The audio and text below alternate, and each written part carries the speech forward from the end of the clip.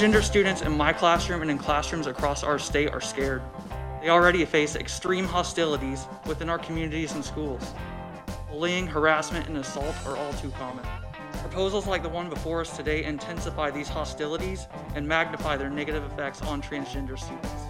As a trans woman, I understand and share many of the struggles transgender kids endure. When one of them is lost to violence or suicide, I don't just feel their loss, I experience it. I'm tired of standing at the candlelight vigils. I'm tired of burying trans kids. Why aren't you? That was Kendall Hawkins.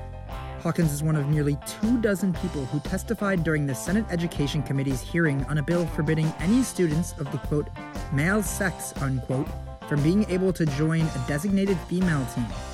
Verification of biological sex will be conducted through physical examinations or laboratory testing.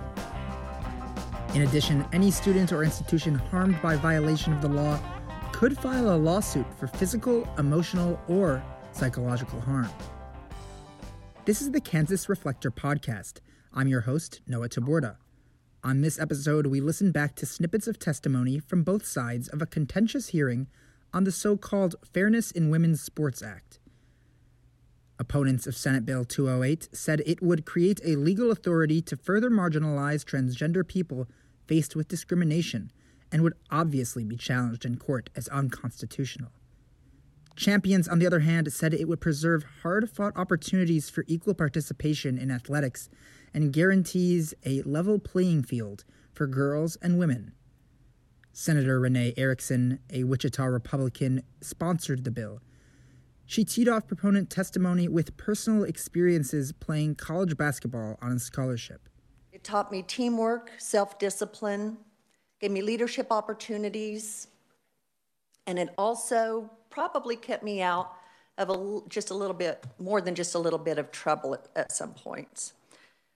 These opportunities are being threatened, which is why 20 states have introduced similar protections for girls.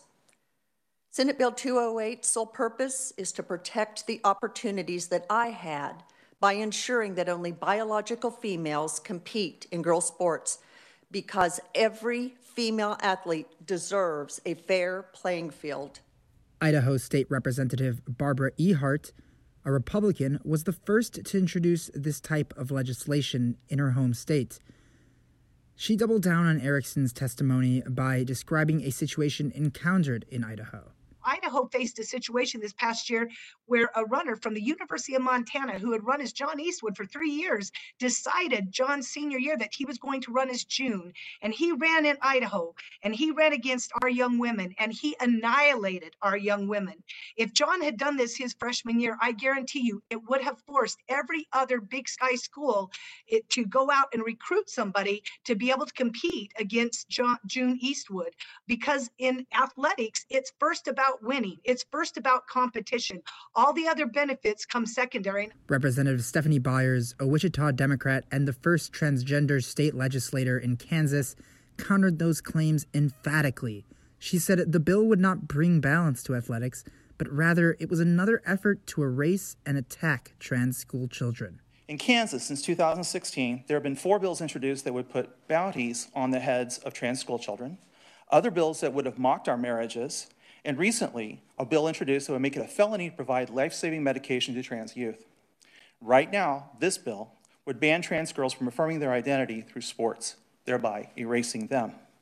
Preventing students from playing sports as their authentic self gives one more proof that in spite of who you know yourself to be, you are just unwanted.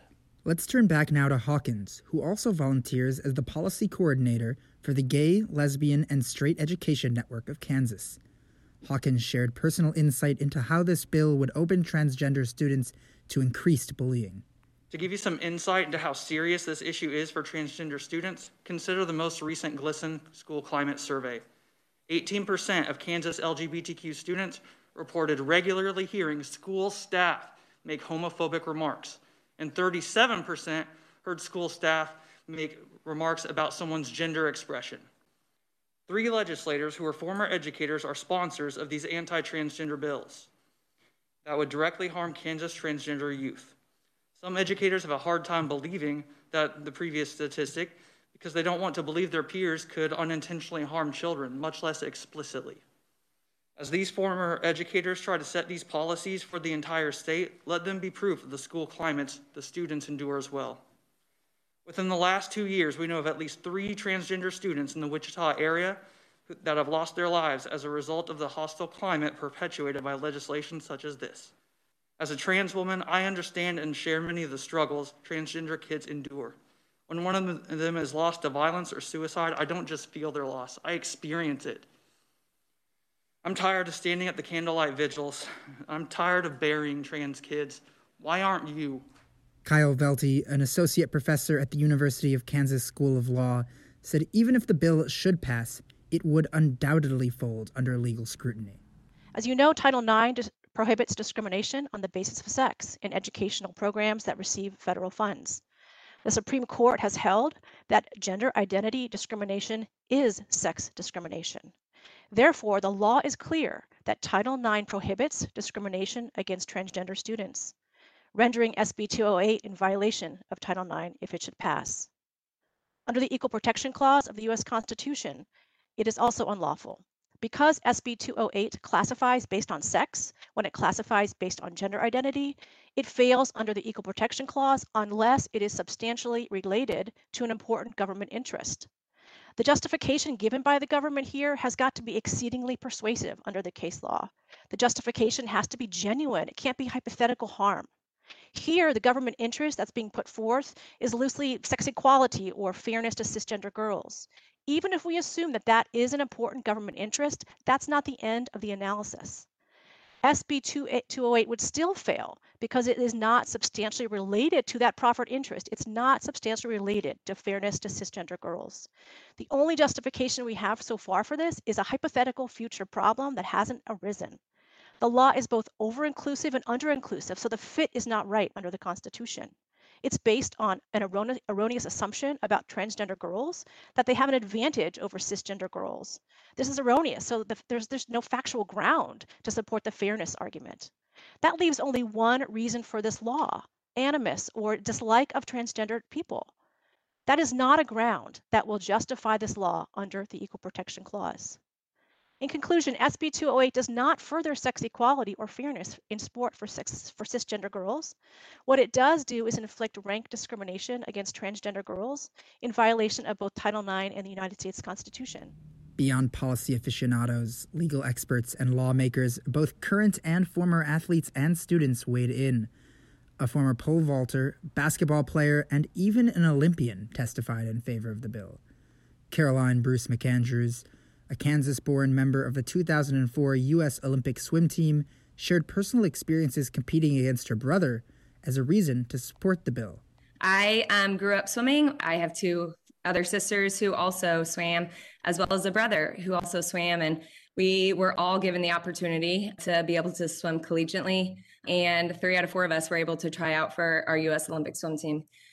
Being raised in a family with other girl sisters, as well as a boy, it was always pretty competitive between my sisters and I, but we were never able to compete with my brother. We all swam at what people would consider the highest level in our country, if not the world. And it still wasn't even close with my brother. I cannot imagine trying to compete against people who had, different advantages than I had. However, Allie Fennell, a freshman high school athlete, disagreed.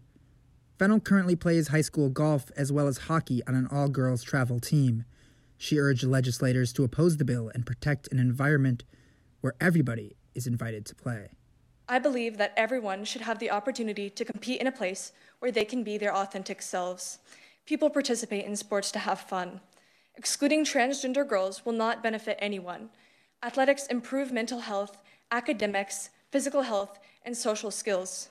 Everyone deserves a place where they can feel welcome and encouraged. We need our lawmakers to set a good example for impressionable young adults. Showing our athletes that exclusion is okay will impact more than just our locker rooms.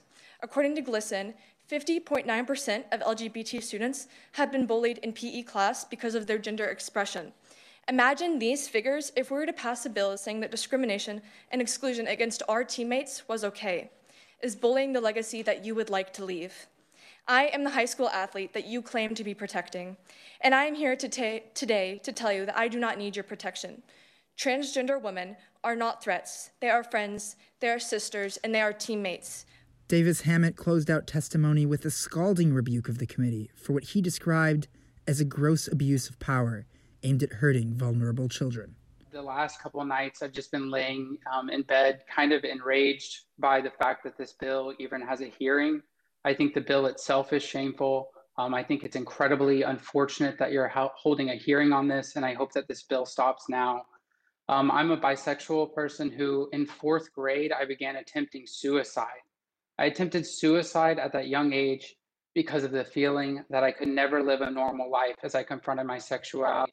And so while I didn't want to die, I also didn't want to confront basically a world that hated me and couldn't accept me. I have worked a lot in LGBTQ rights, and I have sat with trans boys and girls who also struggle with this. I have sat with parents of transgender girls as their kids receive death threats, mostly from adults in the mail. I have helped parents get security systems for their home because they're so scared for their transgender daughters. There are real threats to the safety of these kids by y'all moving forward on these bills. As was mentioned, this will be on the news. Kids will hear that their government doesn't just not support them, their government is actively working to exclude them. This has been another episode of the Kansas Reflector podcast. Today's episode was hosted and produced by myself, Noah Taborda. We'll be back next week with another episode. Until then, thanks for listening.